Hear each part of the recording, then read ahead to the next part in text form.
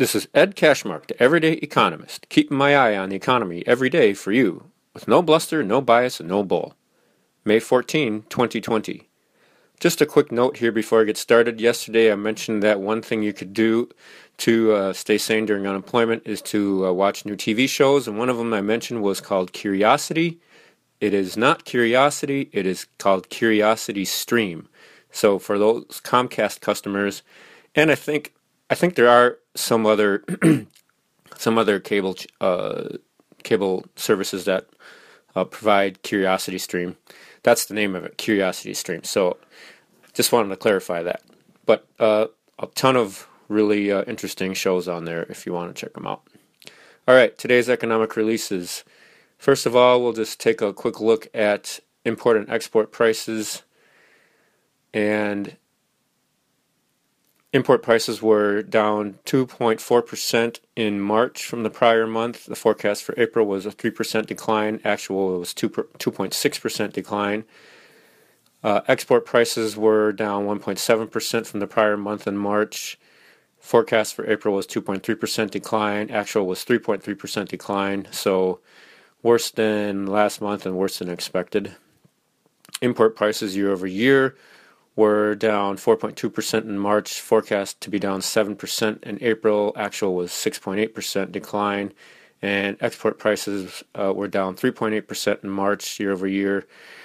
Forecast was for a 5.7% decline, and actual was a 7% decline. So with export prices falling far more than import prices, that's not good for our domestic economy.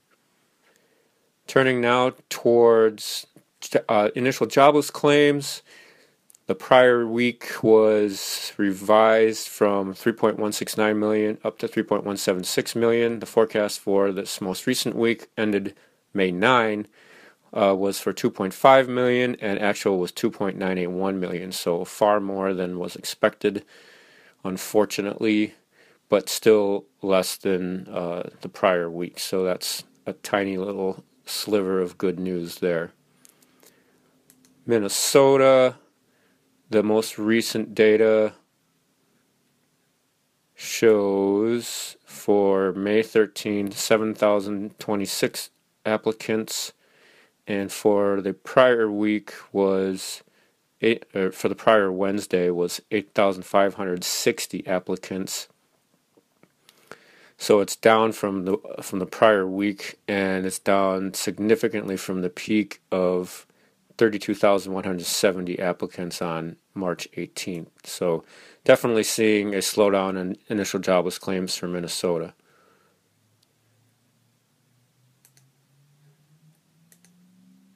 Okay, and now just a quick note on oil. Oil was up about 10% today as the International Energy Administration forecast lower global oil supply in the second half. And gas demand appears to be rebounding as states start to reopen their economies. Interesting notes here. April U.S. gasoline deliveries fell by 31% from March, the most on record. Demand was 5.7 million barrels a day, the lowest since January of 1972. GasBuddy says that there was a 22% increase in gasoline demand in the last week of April compared to the week of April 5 to April 11, which was, I believe, the low. Gas prices are on the rise, up about 10 cents a gallon in the past week, and gas prices could return to around $2 a gallon on a national average basis by the end of May. So look for gas prices to start going up again, but still they're going to be quite low compared to where they were prior to the pandemic. Now the stock market today was very interesting. It was just all over the place. It was down huge by about 458 points on the Dow early due to the terrible data on jobless claims and continued tensions with China about the virus and trade too. And then there was a huge rebound, and the market closed up 377 points. So I'm assuming that since there doesn't really seem to be any real big news in terms of what caused that rebound, I'm assuming there's probably some technical support that was hit, and people just thought that stocks were too oversold. So investors jumped back in and started buying battered stocks, I guess is about really the best way to explain it.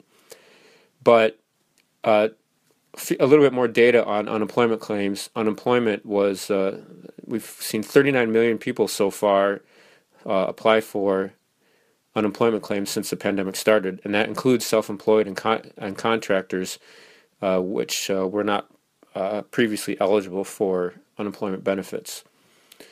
And currently we have 22 million people on continued claims. So of the 39 million people, 22 million are still getting benefit checks. So that means about 17 million people that have claimed initially have gone back to work. So that's or have gone back to work or started getting more pay or pay from their employers again, as opposed to reduced wages or whatever. But to say that 17 million people have gone back to work, well, that's a lot, I guess. So we'll have to see how that impacts the employment report for May. Nonetheless, it's good news.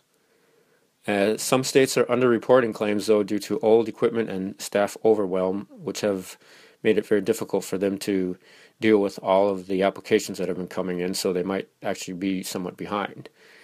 So the data may be a little bit unreliable.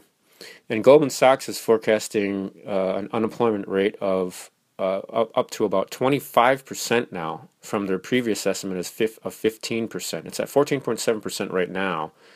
And so they're saying they're looking at a possible 25% unemployment rate. And that, of course, would rival the Great Depression. And that may have been one other reason why the market was down early. That's just startling. Just to read it, it's just startling. But again, I'm not surprised because I saw this coming, many weeks ago. So let's hope we don't get there. All right. Just a few notes from the Financial Times. We have in Europe, investment plunge raises growth fears. Investment in the Eurozone has plummeted in recent weeks, creating a drag on the continent's economy that economists warn is likely to last even after companies and workers emerge from coronavirus lockdowns. Across the region, capital expenditure has contracted sharply, while borrowing to invest has dropped across the Eurozone, reflecting businesses' rising cash and plummeting output. The proportion of Eurozone banks reporting demand from businesses to take out loans for long-term investments fell to a balance of minus 15% on net in the first quarter, from zero in the previous 3 months.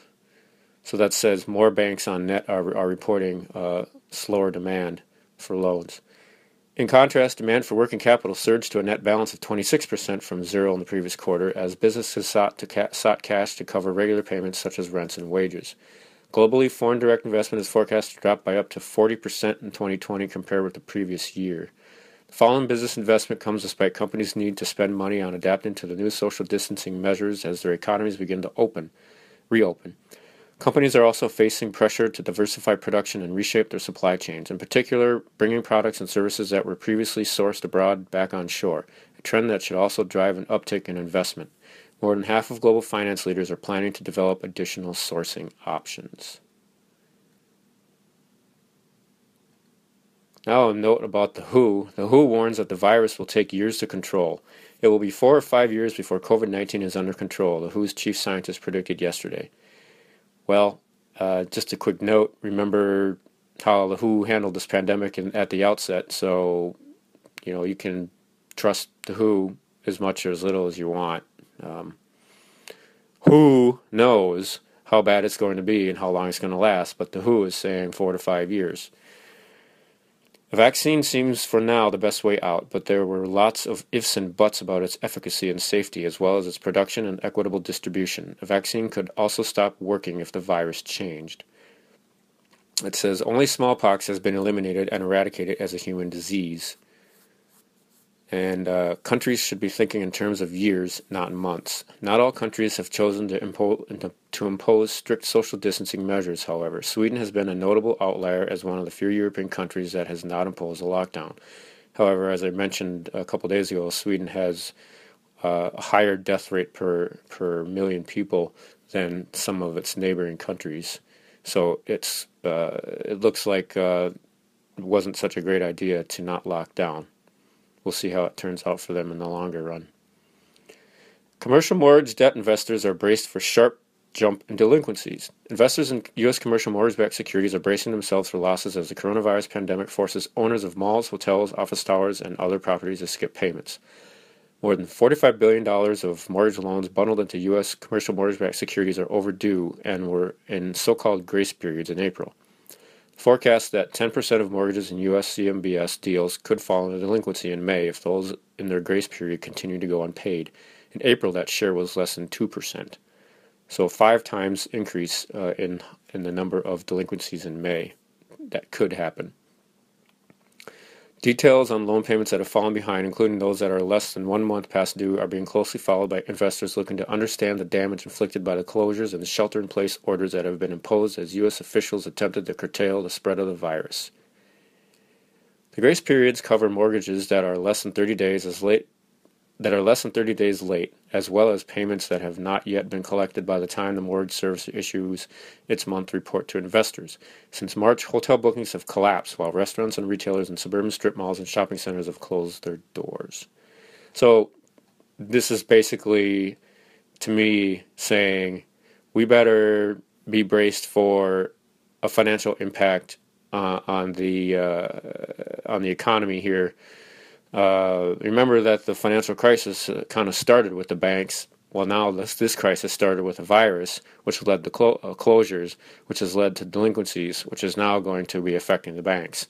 And that will more than likely affect how much money they lend out and at what rate. So, this could, I don't want to say it, but there's a possibility that we could find ourselves in a financial crisis soon if things don't improve, because of all of these underlying issues in the investments that banks hold, and other investors too, that are seeing deterioration in the securities that underlie, or the assets that underlie those securities, just like the collapse in 2007 and 8. Okay. And let's see here. What else is there? U.S. property. Americans are expected to return to their offices in some form over the next few weeks or months. S&P has already noted an uptick in delinquencies on commercial mortgage-backed securities in April, which I just talked about. Rental properties account for 40% of loans behind schedule, the largest subsector, but the sharpest increase comes from hotel loans, whose proportion of the total delinquent loans is up from 8% to 18%. So, not good news there in the hotel industry. Okay, just one quick note here from Delta. They are retiring their entire fleet of 18 Boeing 777 aircrafts by the end of the year. That's a shocking development. They're parking them. They're going to lose a lot of money. The stock is down 67.1% since the pandemic started. Just incredible. Another article here says that pain is coming for the housing market. People are keeping their homes off the market. They don't want potentially infected people in their house. Previously listed homes are still on the market, which is preventing people from putting their homes on the market to compete with what's already on the market. Falling appraisals, trickier lending environment, and the glut of vacation rentals to sell are all also issues that could weigh on the market. It could make it more difficult to get a mortgage as people fall behind on their payments. And there's a significant tightening of lending standards by banks. So if you're thinking about getting a mortgage, I'd say get it now, because it might be tougher to get a mortgage as standards increase and people lose their jobs and fall behind on their payments and things like that. So I'm not sure how tough it is to get a mortgage now, but it sounds like it's probably going to be tougher in the next month or two. Just a quick read here on a study by the University of Minnesota. The University of Minnesota uncovering the potency and evasiveness of the COVID-19 virus. And it says, typically when a virus develops mechanisms to evade immune responses, it loses its potency to infect people. First, during its limited exposure time, the tip of the viral key grabs a receptor protein on human cells quickly and firmly. Second, the pre-activation of the viral key allows virus to more effectively infect human cells. Lee, the person who is leading the study, says that recognizing the evasiveness of SARS-CoV-2 is important for designing antibody drugs and vaccines. Antibody drugs would need to overpower the tip of the hidden viral key by latching onto it very quickly and tightly during its limited exposure time. Alternatively, drugs can target other parts of the viral key that are more exposed. Lee recommends that successful antiviral strategies will need to consider both the potency of the virus and its evasiveness. Thought that was kind of interesting. University of Minnesota is doing a ton of research on this virus, so thanks to them. And a quick note about the Thrift Savings Plan, which is the military retirement fund, has $700 billion in assets, and $50 billion of that money could be invested in stocks of Chinese state-owned companies, some of which would build ships, planes, conduct espionage, and oppress the Chinese people. In other words, U.S. soldiers' retirement accounts are funding an adversary. And there is a state representative, or someone in Congress is trying to pass a bill to stop that from happening. So good for him on that. Some quick notes from a video on personal finances. A George Washington University professor of economics suggested a few things that you can do for your personal finances. Number one, learn what the government is doing to help people, such as suspend payments on credit cards, mortgages, student debt, and auto insurance. Auto insurance, I don't think is suspended, but you can check with your company to possibly get a refund or a discount or a credit. 2, you could create a budget. 3, protect your credit score. 4, watch out for fraud and scams. And 5, manage your debt. All good things. Article on consumer spending said that credit card debt saw the biggest percent decline in 3 decades recently. Not sure what time frame that was for. Savings rates are the highest since the Reagan era. No V-shaped recovery if consumers keep their wallets closed. Consumers don't care about the economy. They're just trying to do what's best for themselves. And the passage of time can turn liquidity problems into solvency problems, which is kind of what the Federal Reserve Chairman was talking about yesterday. Now I saw an interesting, this was a quick podcast that talked about music venue closings in the UK. To all my music friends out there, listen up. This could be coming our way in the United States. Hopefully not, but it might be. The Music Venue Trust in the UK, which is and monitors and analyzes the music industry in the UK, did a study, said that 82% of UK live music venues are at risk of closing permanently by the end of May. 82%. Wow. Now, my only thing that I worry a little bit about with this survey is that they could be biasing their answers to make it seem like it's worse in the hopes of getting help from the government. But I'm going on the assumption that the vast majority of them are probably telling the truth. So even if it's like half of those people, you're still looking at 40 to 50% of live music venues that are at risk of completely going out of business. And it says that 140,000 people are working in the music business in the UK, and they've had no income since March, and now they're looking at the possibility of completely losing their jobs. The UK Music, which is a lobbying group, is pushing for help for musicians from the government. There's no similar survey for the US, but it's likely somewhat similar in terms of how many music venues in the US are at risk of going out of business. It's very important for musicians to plan for their future right now. Plan for playing either fewer gigs or gigs with fewer or no fans. Of course, I don't know how you could do a gig with no fans. That would just not even be possible, really, because the bar or venue wouldn't make any money. And but expect that the fans coming out, crowds might be quite thin at first, as people are reluctant to come out due to obviously health concerns for quite some time. Who knows? This will be interesting to see what happens when they finally open up. Is it going to be a massive rush, or is it going to be a slow trickle? And maybe fans won't even have a choice, because their governments might say, "Well, we're going to allow you to open back up, but only have 10 or 20 or percent capacity, or 25% capacity, or whatever the case may be." So it might be a situation where even if people want to go back and throng out to the venues, they won't be able to.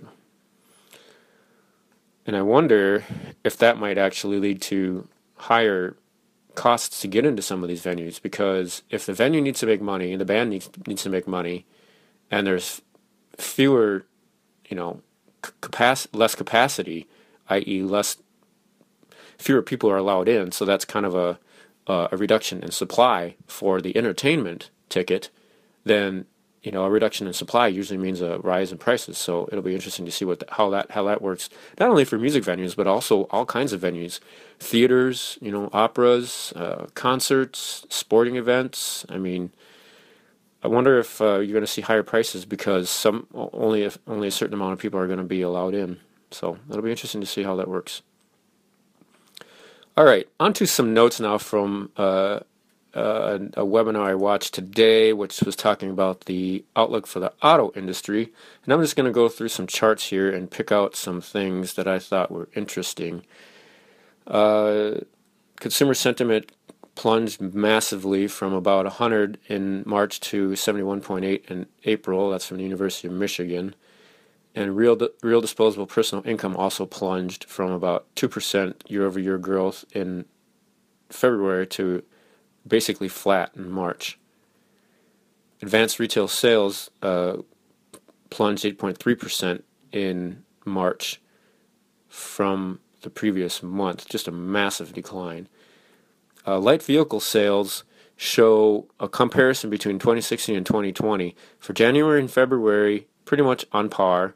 For March, it was 17.3 million units, seasonally adjusted annualized rate of sales in the United States for light vehicle sales. It was 17.3 million in 2016, and in March of 2020 it was 11.7 million, so a big decline. And for April, it's a little over 16 million in 2016, and in April for 2020 it's expected to be, or it was 8.6 million, so cut in half. So that's an interesting comparison. And they're talking about incentive spending. Incentive spending was actually higher than 2019 for January, February, and March, and just exploded in April. So obviously dealers are trying to get people out to buy cars and trucks. This was interesting. U.S. light vehicle sales fell to 10.4 million units in 2009 at the height of the recession. But for 2020, they're only expecting a decline down to 12.6 million units from 17 million units in 2019, and then a bounce back up to 15.1 million units in 2021. So they're not expecting sales to fall as much as it did in the recession of 2009, which I find quite interesting. We'll see how that pans out. Let's see here. It doesn't matter what part of the income scale you're at, the bottom third, the middle third, or the top third. All three income tiers show that people are much more concerned about health than they are about isolation or finances. Although the bottom third are more concerned about finances than the middle third. Interestingly, the top third is more concerned about finances than the middle third. How in the world could that be? I mean, I suppose, if you're a billionaire or a multimillionaire, you lose money in the market. You're losing a lot of money, as opposed to somebody who's, making an average income. They're not really losing a lot of money. They're having problems with their household finances, but they're not probably so worried about, losing money in the stock market so much. Interesting insight there. What else do we have here? Industrial production plunged 5.4% in March from the previous month. It's just a huge decline. Industrial production of autos fell, oh my gosh, 36.1% in March from the previous month. That is just a devastating collapse. What else here? Imports, total trade, including both imports and exports, was down. Let's see, this looks like it's quarters. It was down 4.1% in looks like the first quarter. No, 4.1% in the fourth quarter of 2019. The first quarter of 2020 down 12.6%. That's total trade. So big impacts on trade from the virus. All right.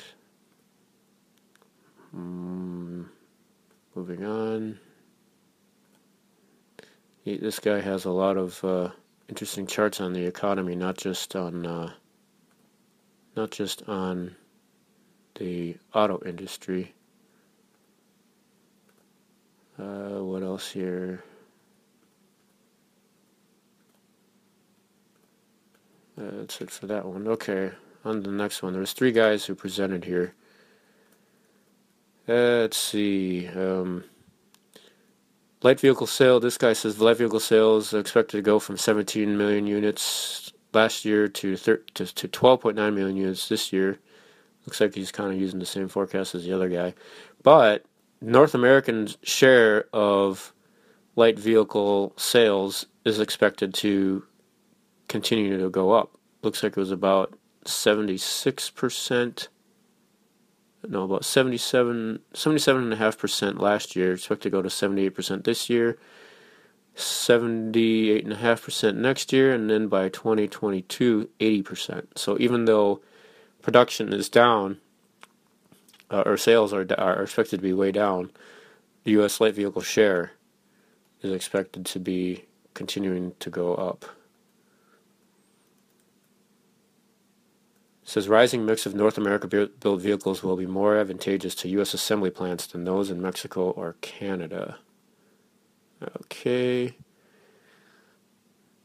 Looks like expecting a big decline in the second quarter for light vehicle sales from about 4.3 million units.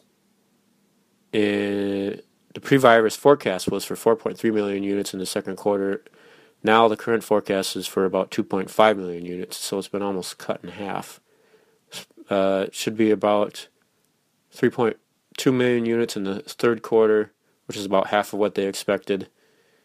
It was about 75% of what they expected in the third quarter before the virus hit.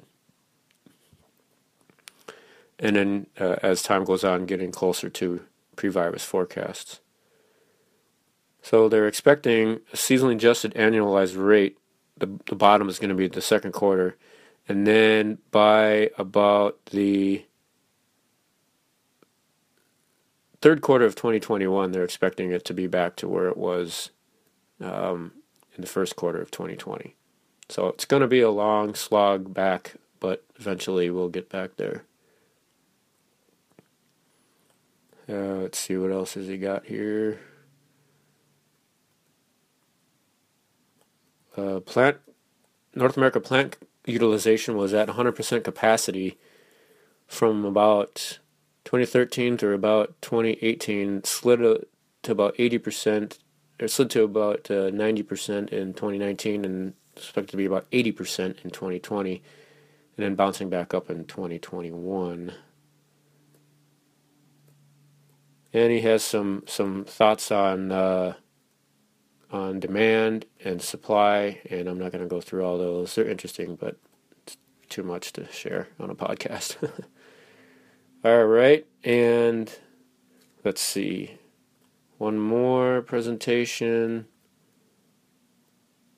This is interesting. This guy shows a chart that shows 65.6% of economists are expecting the economic recovery to start in the third quarter, as opposed to only 3.3% in the second quarter. and 19.7% in the fourth quarter. So I found that interesting. And the production challenges are accuracy from top to bottom, accuracy of customer startup times, accuracy of customer release volumes. In other words, I think that what that means is how fast people come back into the showrooms. Shelter-in-place mandates interfering with restart, availability of PPE, the threat of contamination disrupting or causing supply outages, and that goes from there. But the two major ones are accuracy of customer startup times and accuracy of customer release volumes. And he says that this is interesting, many hourly employees deferred to stay home to collect unemployment based on new stimulus proposal rather than coming to work. So there's that moral hazard again in terms of, the government putting together a program that actually incentivizes people to not work. Not good, not good. And it says they're using paid volunteers for now. It says we have procedures in place to operate safely according to guidelines. To date, no supplier has indicated an issue to supply us. Major disruption is the customer's release schedules. Other concerns are disruptions due to unknowns.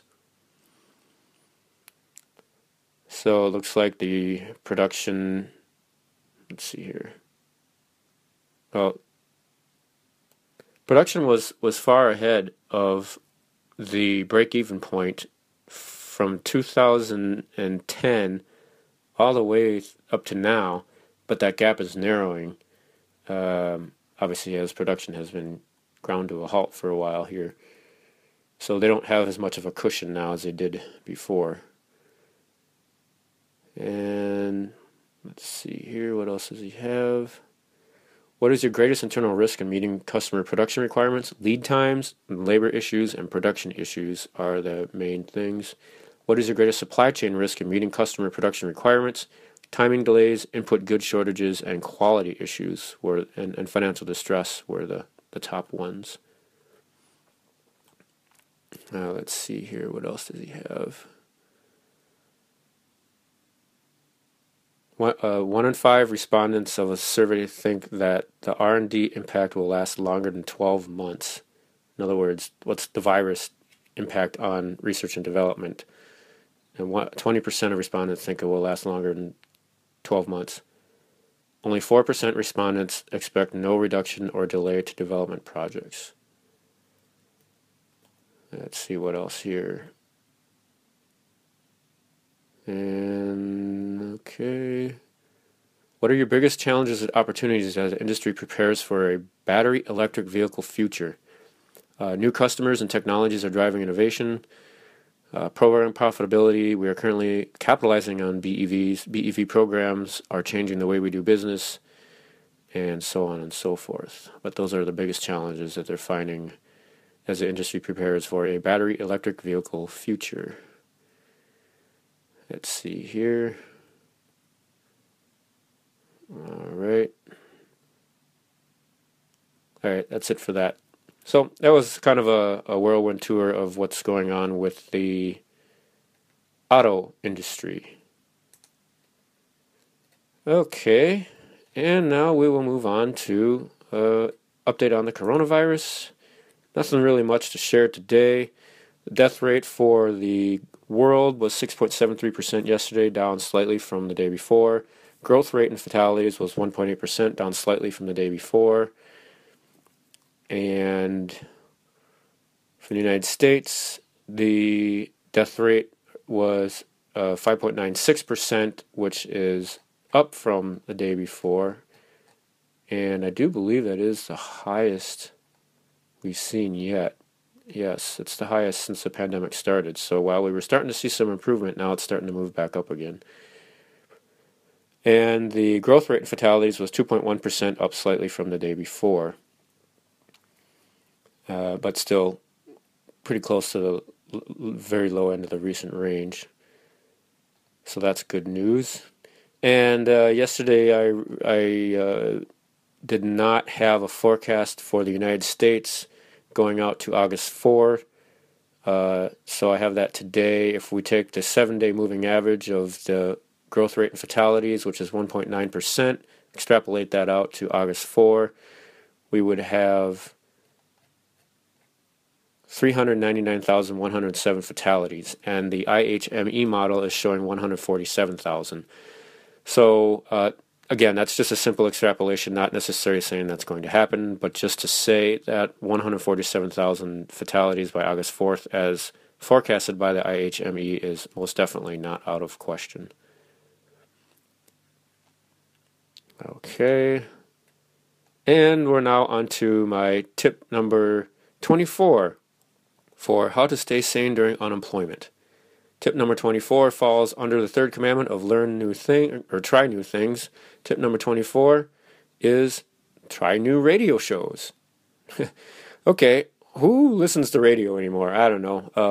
I know that SiriusXM is free right now for some people, or maybe all people. I think it's free for everyone. You can just try it out. I've actually never listened to SiriusXM radio. Maybe I should try it out. But there's obviously a lot of online radio stations, but in terms of actual radio stations like you would listen to in your car, I only listen to two radio stations: the jazz station and the classical music station. That is it. And I have, my collection of CDs in my car. And other than that, I don't listen to radio. But if you like radio and you're looking for something to take your mind off of unemployment or depression or mental health issues or anxiety or fear or whatever the case may be, try a new radio show. Maybe that'll lift your spirits a little bit, or at least keep you occupied for a little while and keep your mind off of all the other things in your mind. That's all I have for today. Again, if you enjoy what you're listening to, please subscribe or follow me.